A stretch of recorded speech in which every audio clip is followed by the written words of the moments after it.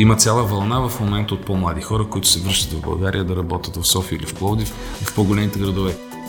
Мисля, че има развитие в България. Ако на младите хора им бъде даден шанс да се развиват. Икономиката ни и просперитета ни зависят от кадрите, от хората. Здравейте! Слушате Гласът на Капитал. Седмичен подкаст, в който журналистите разказват интересна история от света на политиката, икономиката или бизнеса, дълбочина, с контекст и анализ. Здравейте! Вие сте с подкаста на Капитал и този път няма да го води Зорница Стоилова, ще го водя аз, Огнян Георгиев. С нея си разменихме местата, защото тя имаше задачата да репортерства по много интересна тема. Покрай затварянето на света и пандемията, която принуди много хора да преосмислят живота си, много българи, които живеят и работят в чужбина, се прибраха в България.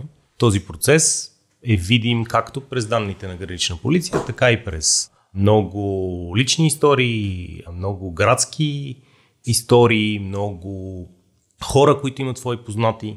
И ние решихме да тръгнем по тази следа и да говорим с тях, както и с компаниите, които ги наемат, за да разберем какво се случва и дали това е дълготраен процес.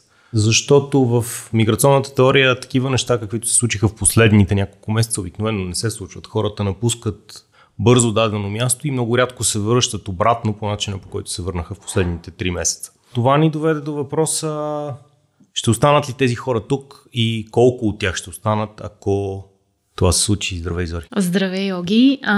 Трудно е да говорим на този въпрос. Някои, разбира се, избират да се върнат, но една част избират да останат тук и тъкмо за тях решихме да разкажем тази история от няколко различни гледни точки, както на хората, които са решили да се върнат по една или друга причина, свързана с коронакризата, така и на компаниите, които пък търсят хора да наемат въпреки отново кризата. Решихме всъщност да разкажем тази история през призмата на Пловдив, защото Пловдив е един много интересен пример за град, който в последните няколко години може да се похвали с нещо, с което малко градове в България и въобще в цяла Източна Европа могат да се похвалят, а именно в това, че привлича много хора да живеят там. Индустрията и бизнесът с услугите в града растат бурно, отварят се офиси и заводи, съответно всички те имат нужда от хора и привличат към града хора всъщност от най-важната демографска група. Това са младите, активни, работещи хора, като най-голямата група живеещи в Пловдив, близо 250 хиляди души, са на възраст между 20 и 44 години и според данните от НСИ за миналата година градът е привлякал 7500 нови жители и впечатляващ брой, между другото, чужденци, експати, близо 18 хиляди души. Важно е да уточним, че това са данни за 2019. Точно Ние така. все още не знаем какви са данните покрай пандемията. Това, което подозираме, е, че те ще са много по-високи от обичайното, което означава, че говорим за проценти в населението на Пловдив. Точно така. Не можем да кажем колко души са се прибрали покрай пандемията, но е факт, че го отчитат всички като тенденция. Тоест и общината го вижда по данните, които тя събира от гражданите, за нови адресни регистрации, и компаниите, които търсят хора, също го забелязват. Защо Пловдив? Говорихме си, когато планирахме тази тема, че Пловдив е може би мястото в България, което е най-интересно от тази гледна точка. Добро място за бизнес и живот ли е за тези хора, които се връщат, и доколко то ще повлияе на решението им да останат?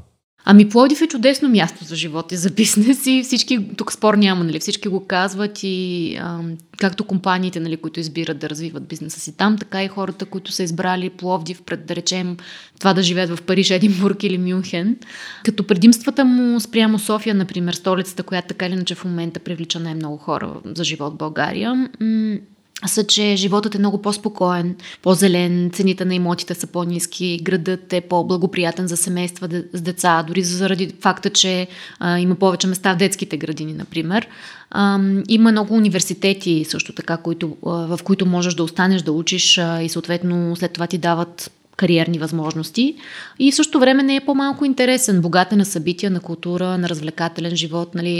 Това, че градът инвестира толкова много в това да спечели културна столица на Европа, също оказа благоприятно влияние върху имиджа му. Но целият този ръст на Пловдив също така идва и с своите въпроси. В последните няколко десетилетия няма български град, който да е имал този проблем, твърде много нови хора, освен София. И тъкмо затова разговаряхме с заместник-кмета на града по инвестициите Стефан Стоянов, който всъщност разказа как градът се опитва да расте устойчиво, за да продължи да бъде привлекателно място за живот и бизнес от една страна и от друга страна да не повтаря грешките на София с презастрояването и замърсяването.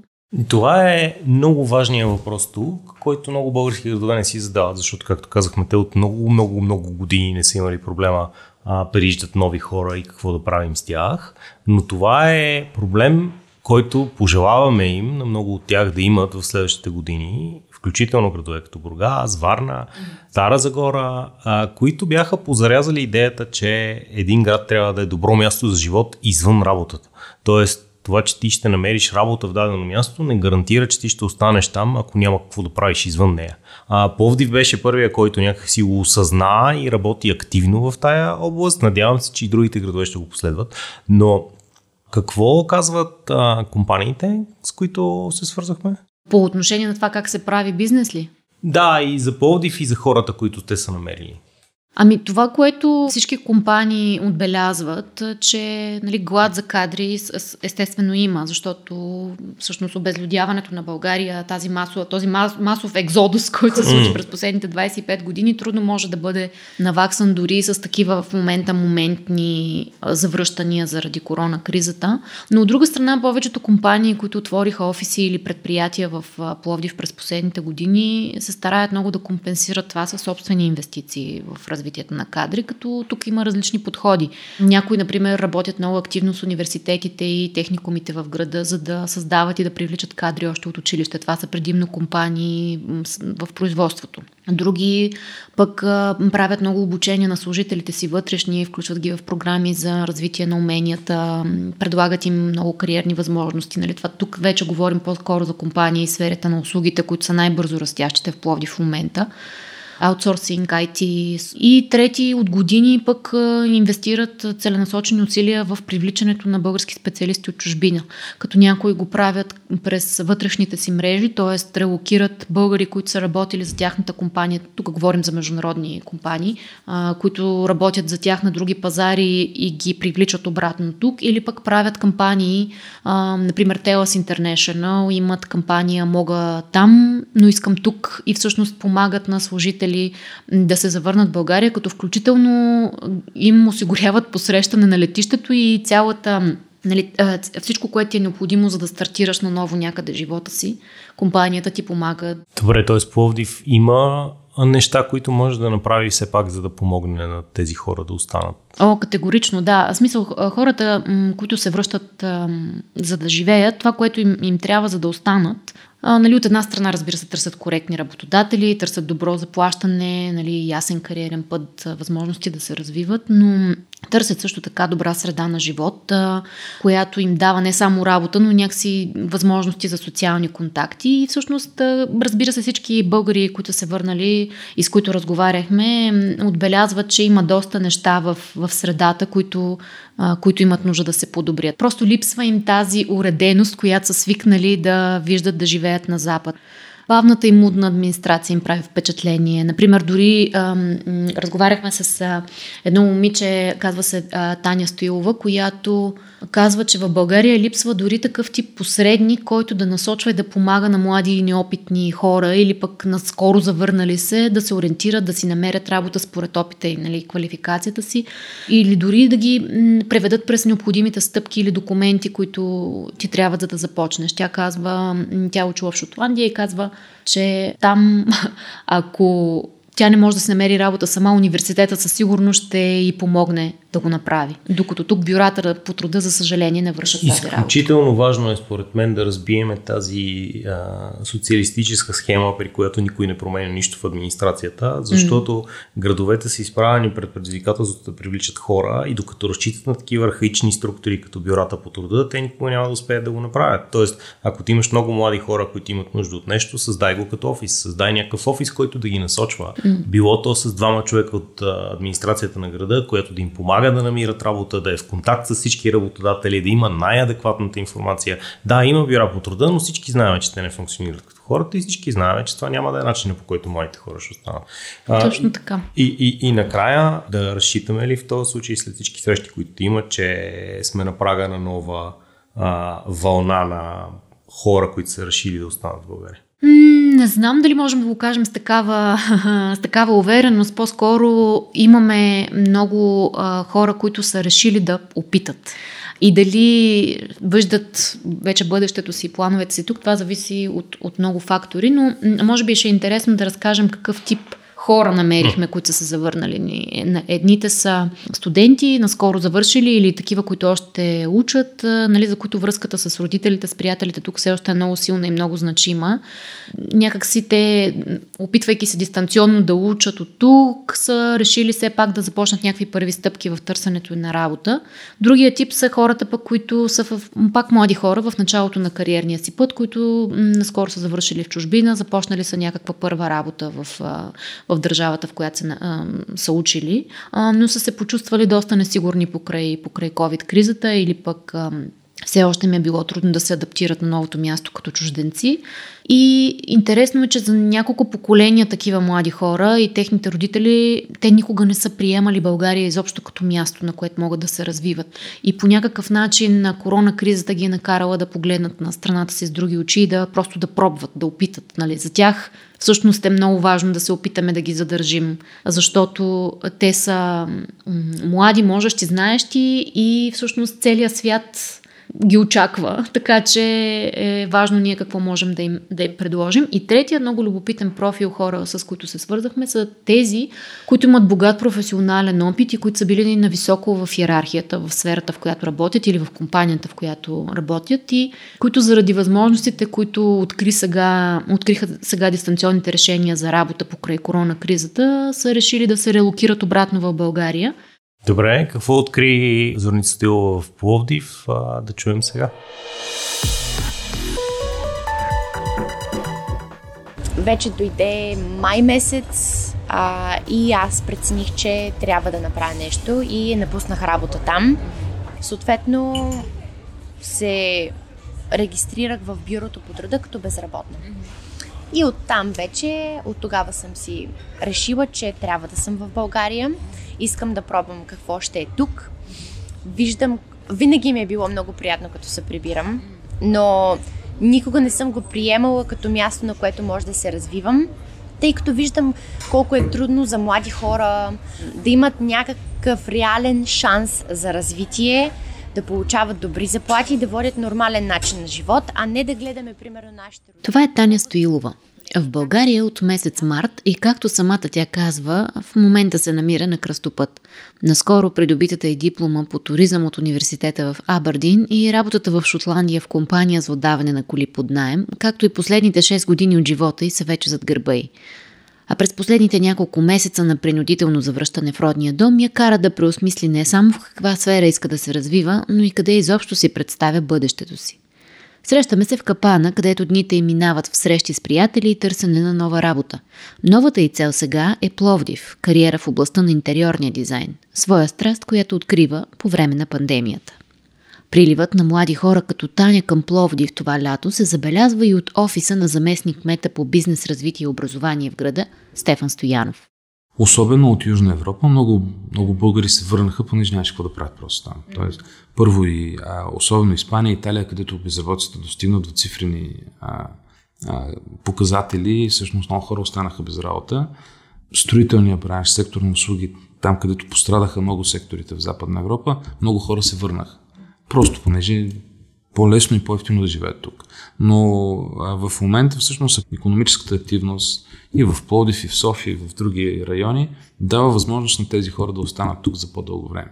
И това е един много голям шанс за българската икономика, защото ако говорихме преди година, че нямаме достатъчно хора за да поддържаме този ръст и трябва да едва ли не да почнем да внасяме хора, което е дългогодишна тема, в момента част от този проблем може да се реши с българските имигранти специално в Европа.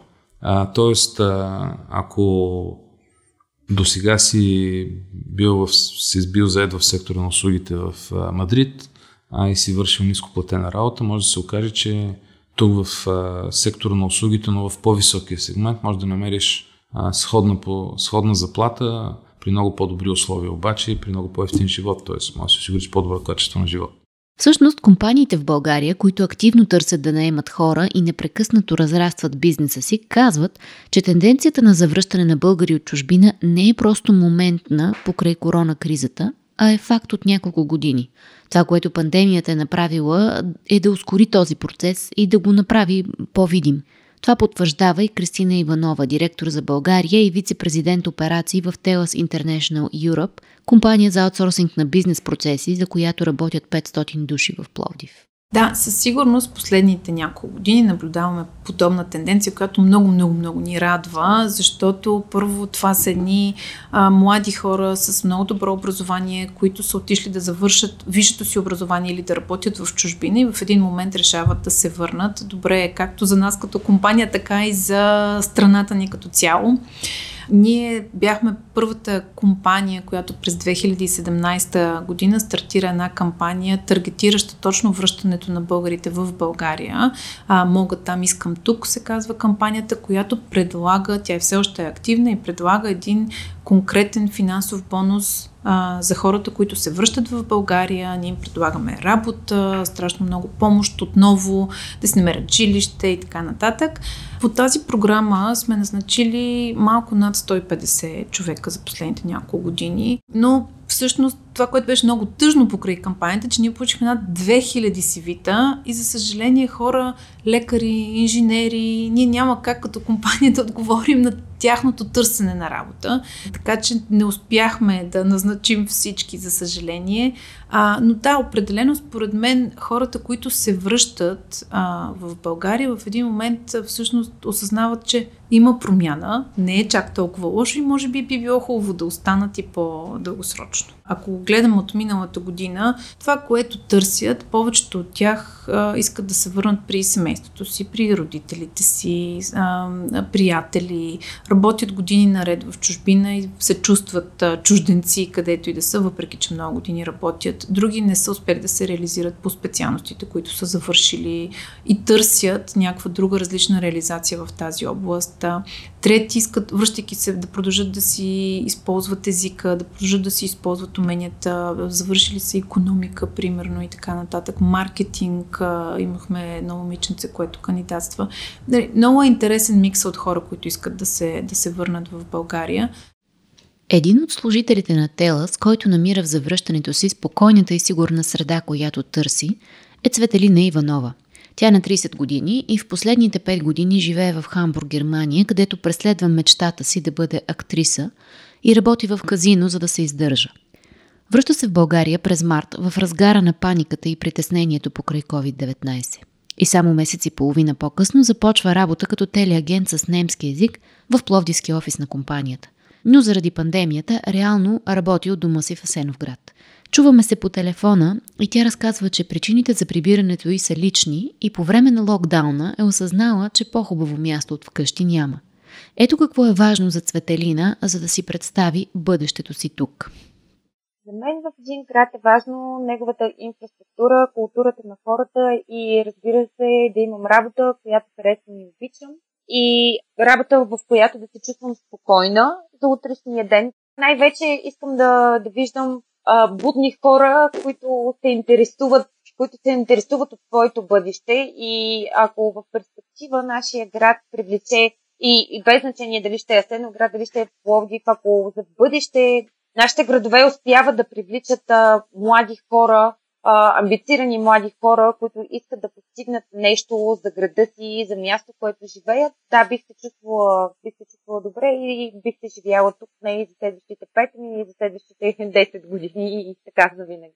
Всъщност, през последните години Пловдив с неговата бумтяща икономика, разрастващо се международно присъствие и богат социален и културен живот е точно градът, който описва Цветелина Иванова. И не случайно хората, които са родом от там или други по-малки градове в Южна България, избират Пловдив вместо София като място, от което да започнат живота си отново в България. За компаниите не е рядкост да прехвърлят служители от софийските към пловдивските си офиси по тяхно желание, в търсене на по-добро качество на живот от пренаселената и замърсена столица. Това разказва и управителя на пловдивския офис на IT и аутсорсинг компанията Модис България Борис Сарабеев, която отвори подразделението си там миналата година и наема около 50 души. Това беше една от причините всъщност да се обърнем, да излезем извън София. Не да караме хората да идват в София, ние да отидем при хората. Защото не всеки е настроен приключенски да отиде в София, не всеки иска да учи в София. Извън София, в останалите областни градове, дори Благоевград, Пловдив, Бургас, Върна, Русе, Велико Търново и редица други, също има много добри условия за живот, има добри условия за образование, така че вместо да караме хората и да запълваме столицата да е пренаселено, решихме да отидем всъщност в Пловдив. Всъщност започнахме с един служител, който преместихме от София. Той всъщност е чужденец, немец. Желанието, той е женен за българка и желанието им беше да излязат извън София, да отгледа децата си извън София, което беше за мен добре дошло, перфектно. Човек с нефки, с доста добра техническа грамотност, да иска да се релокира, което ми даде на мене свободата да поставя на стабилна, една добра основа. Имаме хора, които всъщност се преместиха от София, от офиса в София, в Пловдив, но живеят пък в Пазарджик. Има хора, които пътуват от Димитровград, от Хасково, от Смолян, хора от Пловдив съответно и сега в текущата ситуация все още цялата компания София и Пловдив работим вкъщи. Се оказа, че от 50 човека може би 15 или 20 от Пловдив, по-голяма част от различни места. Има човек, който дори работи от Бургас. Мисля, че имаше и от Върна, така че от всякъде. Пловдив е притегателен център, особено за Южна България или около Пловдив градовете. Града се развива с доста бързи темпове и не само IT аутсорсинга, не само ние или не само нашите конкуренти, но и доста други бизнеси развиват дейност в града и в областта. И доколкото знам, една от стратегиите, които са заложени в Пловдив като град и като община е увеличаване на населението с няколко десетки хиляди, но за няколко години напред. За компаниите от сферата на IT и аутсорсинг услугите, възможността за дистанционна работа всъщност е един от най-неочакваните позитиви на пандемията, който направи по-лесно намирането на хора за бизнес нуждите им.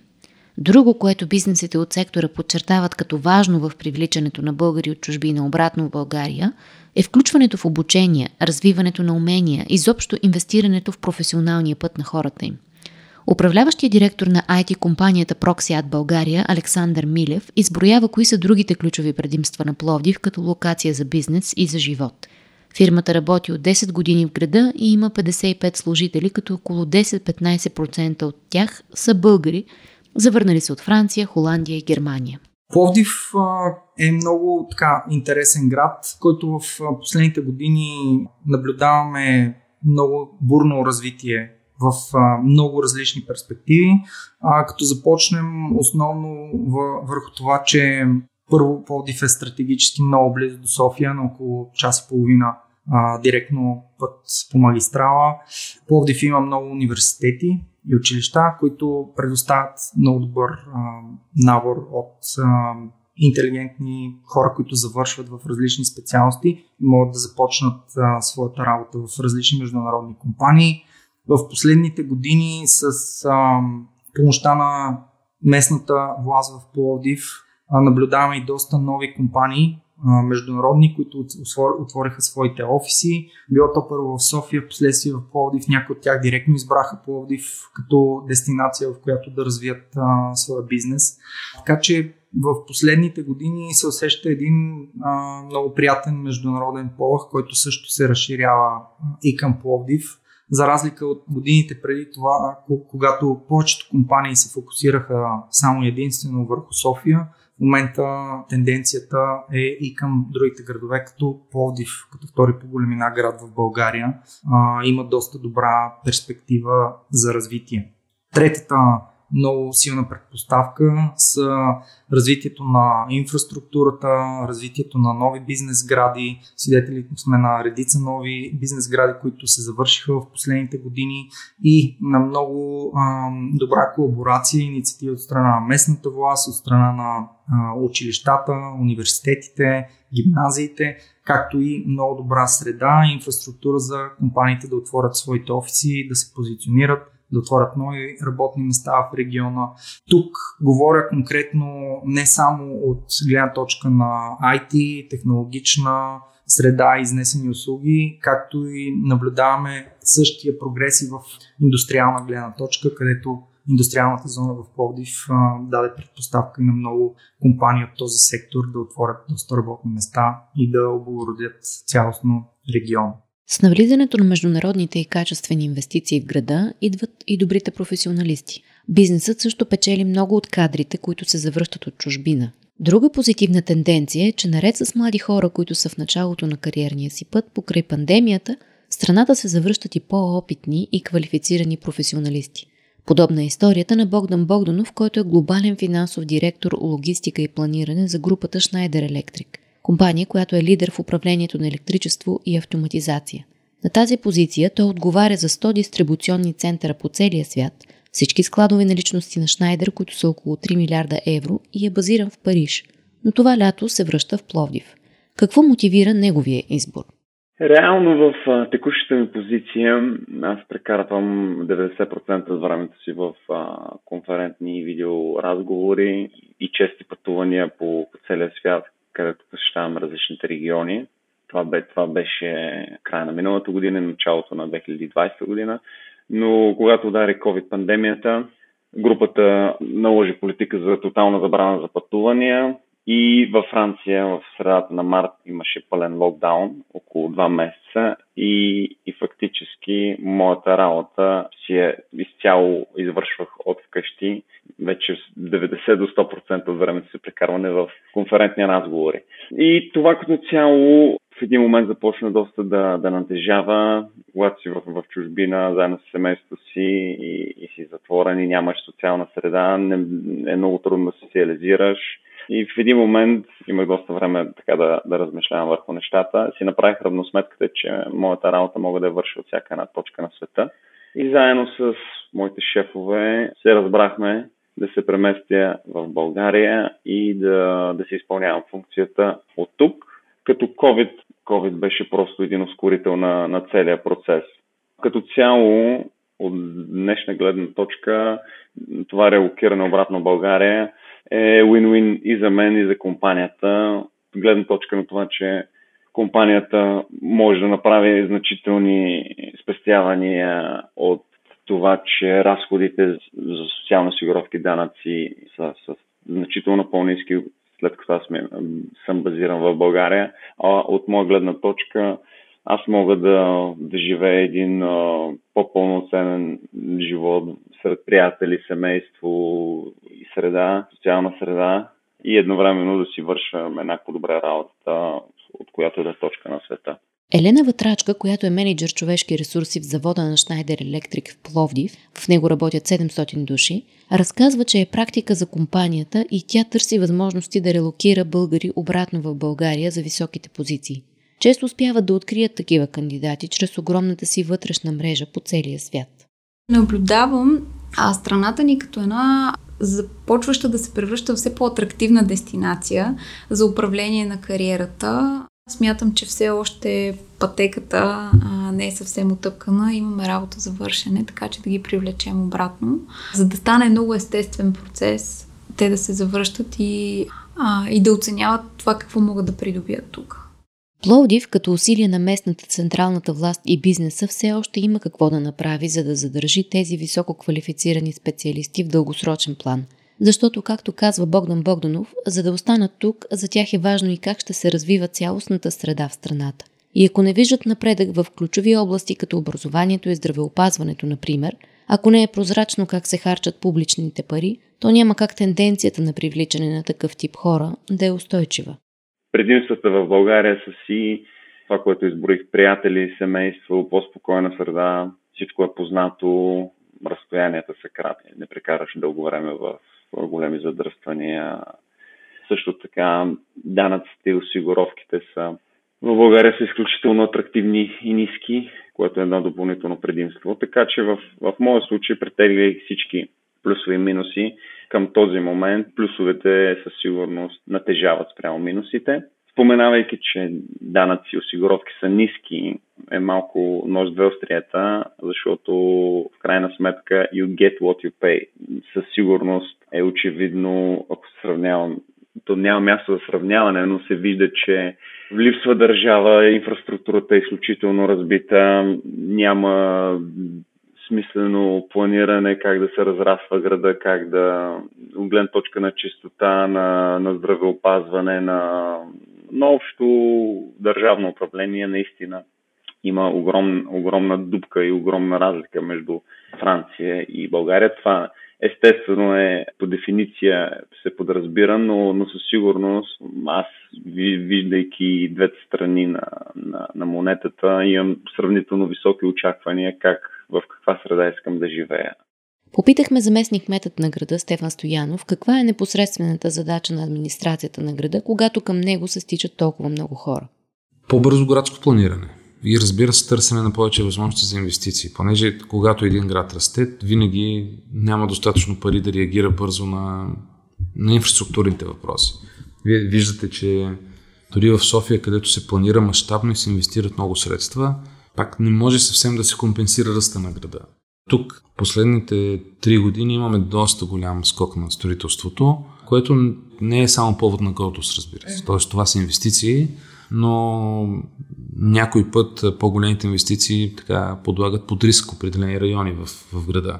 Затова и администрацията и хората, които занимават строителство, опитват се да балансират този процес. Тоест, важно е да не презастроим града и да му дадем възможност да се развива в нови зони. Сега, новия устройствен план, който в момента е на финално обсъждане и се готви последните няколко години, се опитва да урбанизира почти цялата територия на общината, така че да даде шанс за ниско строителство и по-широко строителство в по-големи територии, така че да не допускаме прекалено голямо застрояване. Макар и задачите пред града и неговата управа да не са малко, Пловдив е светъл пример за останалите областни градове в страната, как с умни политики, гъвкавост и целенасочена работа с бизнеса могат да превърнат гостуващите за малко по COVID случайност българи в чужбина в онзи ценен ресурс, който толкова им липсва, за да се развиват и да привличат инвестиции. Ако този епизод ви хареса и искате да слушате новите епизоди веднага, щом излязат, абонирайте се за Гласът на Капитал в Apple Podcast, Google Podcast или Spotify. Обратна връзка за Гласът на Капитал можете да ни изпращате на podcast@capital.bg или в познатите ви профили на Капитал в Facebook и Twitter. Музиката, която чувате в този подкаст, е написана от композитора Петър Дондаков специално за Капитал. Аз съм Зорница Стоилова, а епизодът монтира Тихомир Колев.